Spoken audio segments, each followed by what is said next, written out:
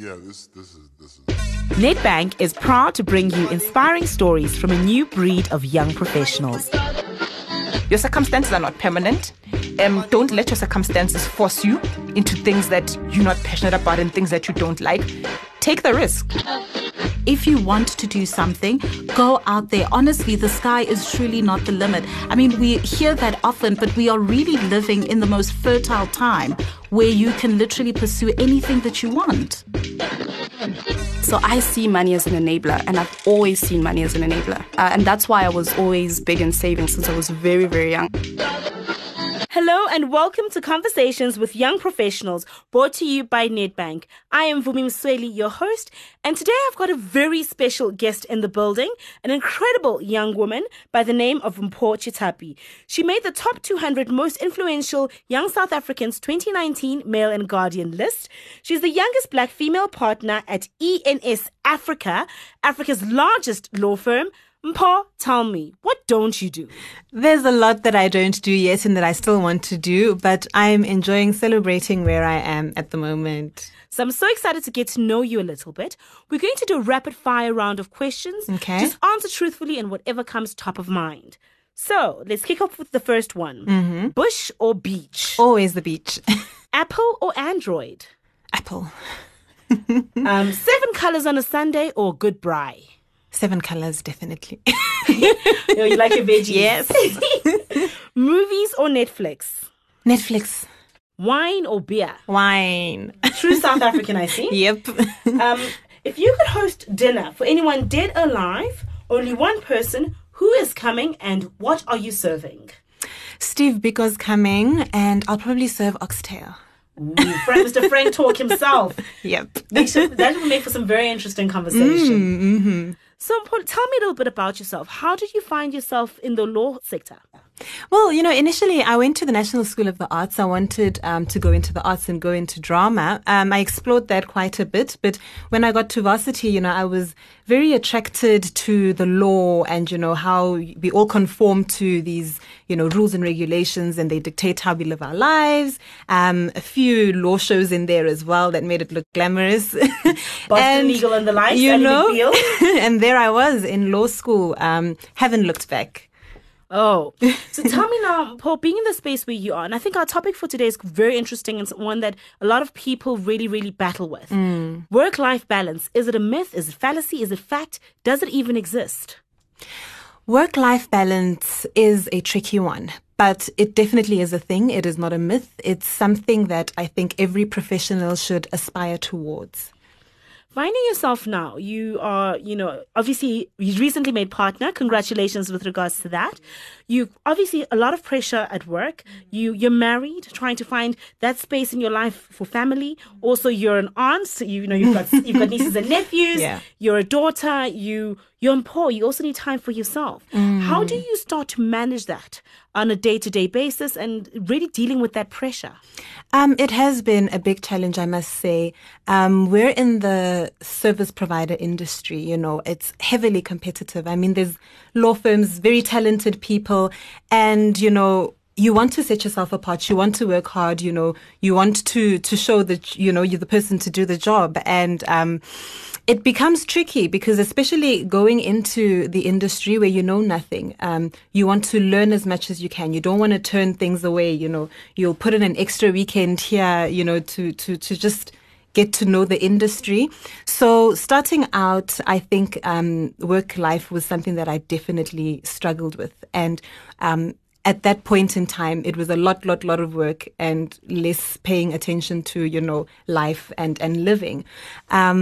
But slowly, as you work through it, as you start to become more comfortable in what you do, you sort of learn to include life because it's what you're doing it for at the end of the day. You're working hard so that you can balance it out and work towards something in your personal life. So, it was tough in the beginning. I think those were the toughest years, getting through articles, going into associateship. And then I met my wonderful husband.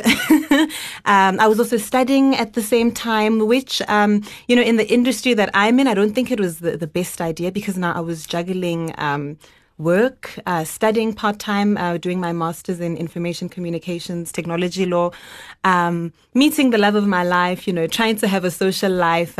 It's not easy, but I think your body, you need to listen to your body as well. Your body tells you to, you've done this much, you need to take it easy now, you need to focus on you. And some way, somehow you learn to find that balance. I think it's also very important who you work with.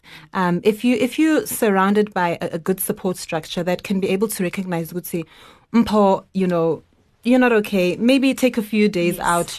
That support structure really does help. Whereas if you work with people who don't necessarily take a second look at you, can't tell if you're burnt out, exhausted. So yeah, I've been lucky to have a good team at work that I've worked with, and a good support structure at home. And talking about that support structure, Mr. Chitapi actually is the one who submitted your name for the Mail and Guardian. He is wonderful. I don't know where I'd be without him. He is so supportive. He's so understanding of, the pressures that I face on a daily at work. He knows that I would have wanted to enter the Mail and Guardian, and he was like, oh, you know what? Let me do this for my wife. And that's really the kind of marriage that we have. We're team players, we lift each other up, and it makes all the difference. And proving once again that you can have it all, ladies. Definitely. So I find it interesting that you finished law. So you started out at the National School of Arts, thinking you're going to go into the arts, perhaps drama, becoming an actress, etc. Chose not to go that route. Ended up doing law, and not just any type of law. You actually specialize in technology. Yes. Unpack that for us a little bit. Technology is a very interesting area of law. I would never have imagined myself in it. But I always knew that I wanted to go into a niche kind of law, that's very specialized. And it happened by chance. The firm where I did articles, they placed me in that department, and we have worked on some of the most amazing matters. It has been truly life-changing. Where do you see law going? I think we were in the break, we were having a little bit of a conversation talking about, with the likes of blockchain coming along, notaries might end up being redundant. Yeah. So where do you see more conventional careers like attorneys starting to add value in a fundamentally different way? Yes, we are all worried that the robots are going to take our the jobs. The robots are here. But you know what? The robots are not human. And at some point, we need that human value.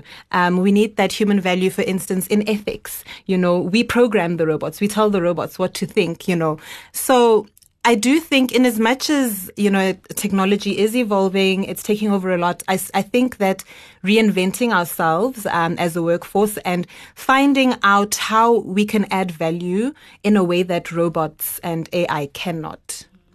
Bringing that human element to it. Absolutely.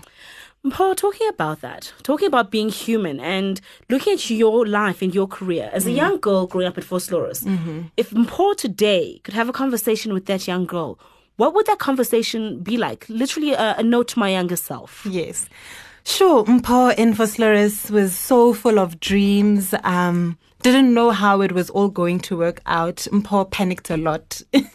I would say to Mpho, believe in yourself. You can do it. You are worthy, and you deserve it more than anything. Stress less. Just channel that energy into going out and doing the things that you want to do and pursue them fearlessly. Pursue them fearlessly, and don't let your circumstances get to you, because they can get to you. It's the little things that debilitate you.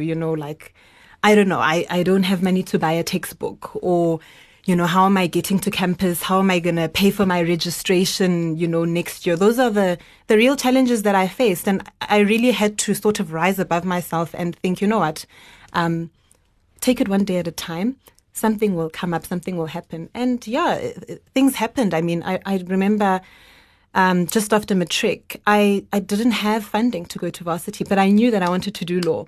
And for me, the only way to actually get in there was to get 7 distinctions, because when you get 7 distinctions, they exempt you from like 80% of the fees. You get an entrance fee scholarship, so that was my plan. And I wasn't like an A+ student or anything, but I knew, I need to do this to get to varsity. Did that, then it's second year. I'm like, oh my goodness, what am I going to do? Beg, borrow, steal, family members chipped in, they helped me get through second year. And then there's third year. third year, I was fortunate enough to meet my current employer, ENS Africa. They recognized my ambition and they undertook to fund the rest of my education. And that's how I made it to get that law degree. So, life is full of challenges, but we have to somehow rise above them. So yours is really a story of grit. To be a teenager recognizing that, okay, how I've performed is not going to get me into university. I need to up my game, 7 distinctions, and crawl your way right through to third year. That's an incredible story. I see those sort of principles are still playing out in your life even now. Absolutely. A lot of our young professionals are listening to us right now who are in that space where they're walking in your journey, or they're walking into corporate South Africa, a little bit worried about how do I begin? What sort of conversation would you have with them? I would tell them once again, take it one day at a time. Work hard. You need to sort of set yourself apart, build a brand about yourself, be known as someone who's reliable, someone who's teachable, have a keen interest, really try to see where you can embed yourself in that organization. With so many moving parts, Mpho, what do you do to escape, balance, center yourself, to make sure, it's often said that we can't give from an empty cup. We can only give from our overflow. How do you make sure that your cup is full, that you're taken care of? Self-care, like you said, you cannot contribute. You can't give if you yourself are not taken care of first. You're your first powerhouse before you can go out into the world. So downtime is very, very important for me. One of the ways that I do try to escape and focus on myself and just be alone. I enjoy spending time with myself and being with my own thoughts. So gym for me is very therapeutic. I try to start every day in the gym, and I religiously go to the sauna and I sit in silence for just 20 minutes. I try to forget about anything that's stressing me, try to, just do me. And then having hobbies and having things that you enjoy, because it's those little things that it's almost like rewarding yourself, for all of the things that you do. So rewarding myself is very important to me. So I enjoy wine, like I mentioned. I love wine tasting. I love food pairings. I love fine dining, that kind of just pampering myself. A day at the spa never hurt nobody, Never hurt nobody. Yeah, so treating myself. I think that's very important to me, to recognize how hard I work and just be like, Mpho, you deserve this. And more recently, traveling as well. I'm trying to, get more out there, see the world, see how other people live. I find that it's quite a humbling experience. So what's been your favorite country? Morocco. Marrakesh? Yes, Marrakesh. Beautiful. Marrakesh is beautiful. Supermarkets, the Medina, just the way the people live there are so friendly. It's completely different. It just opens up your whole perspective and way of viewing the world. I had a blast. They often say travel is the best education. Definitely. And the most expensive. Definitely. A little bit second only to experience, I suppose. Mpho, seeing where you are now, you've worked hard to get to this space. We're at the top of the vista, enjoying your glorious view and how you see the world. What's next for you? Where do you see Mpho being in the next 5 to 10 years? Sure. I see Mpho growing as a thought leader within the tech, media, and telecommunications space. I'd love to really, participate in this industry. I'm quite passionate about data privacy as well. How our personal information is used, how corporates access that, sell that. That's quite topical at the moment. So, yeah, just being a voice in that space and driving leadership, thought and leadership in that space. We would not be doing justice to conversations with young professionals brought to you by Nedbank without talking a little bit about money. Mpho, tell us about your spending habits. How do you see money? How do you view money? How do you spend money? How do you save money? So I love money, and I'm very passionate about personal finance in particular. When it comes to my relationship with money, I've been sort of forced to be very responsible about money from a very young age. primarily because of black tax. So I'm the only member of my immediate family that's currently working. My siblings are at the moment, not working. There's my mother. My dad was an entrepreneur, and previously he was the breadwinner. He passed away in 2015. This is literally, thank you. This is literally the second year that I started working, and boom, I had all these responsibilities, and I was just doing my articles. So I've always really had to make my money stretch and, make my money work for me and balance that against being someone who really, really likes things. So, savings are very important. I try as much as I can, to be responsible, get in on compound interest, with compound interest, time is of the essence. Wonder of the world. Yes, you jump in as early as you can. But it definitely has been challenging, to sort of do that while having, sort of other responsibilities and trying to do that. But, I'm trying to sort of, build and grow wealth. I want to get more into, personal finance talks. I know there's a few seminars and stuff that go around about that, but yeah. Oh, I can't begin to express how proud I am of you. I think you have done a phenomenal job. I think from Four Slaughters to the covers of Mail and Guardian, you really, really have done an incredible job. And I think we've learned so much from you. Thank you so much for joining us. Oh, is our time up? Our time is up. Oh, that was lovely. Thank you so much for having me. Thank you for being here. Awesome. For more info and to hear even more interesting conversations with young professionals, log on to www.youngprofessionals.co.za.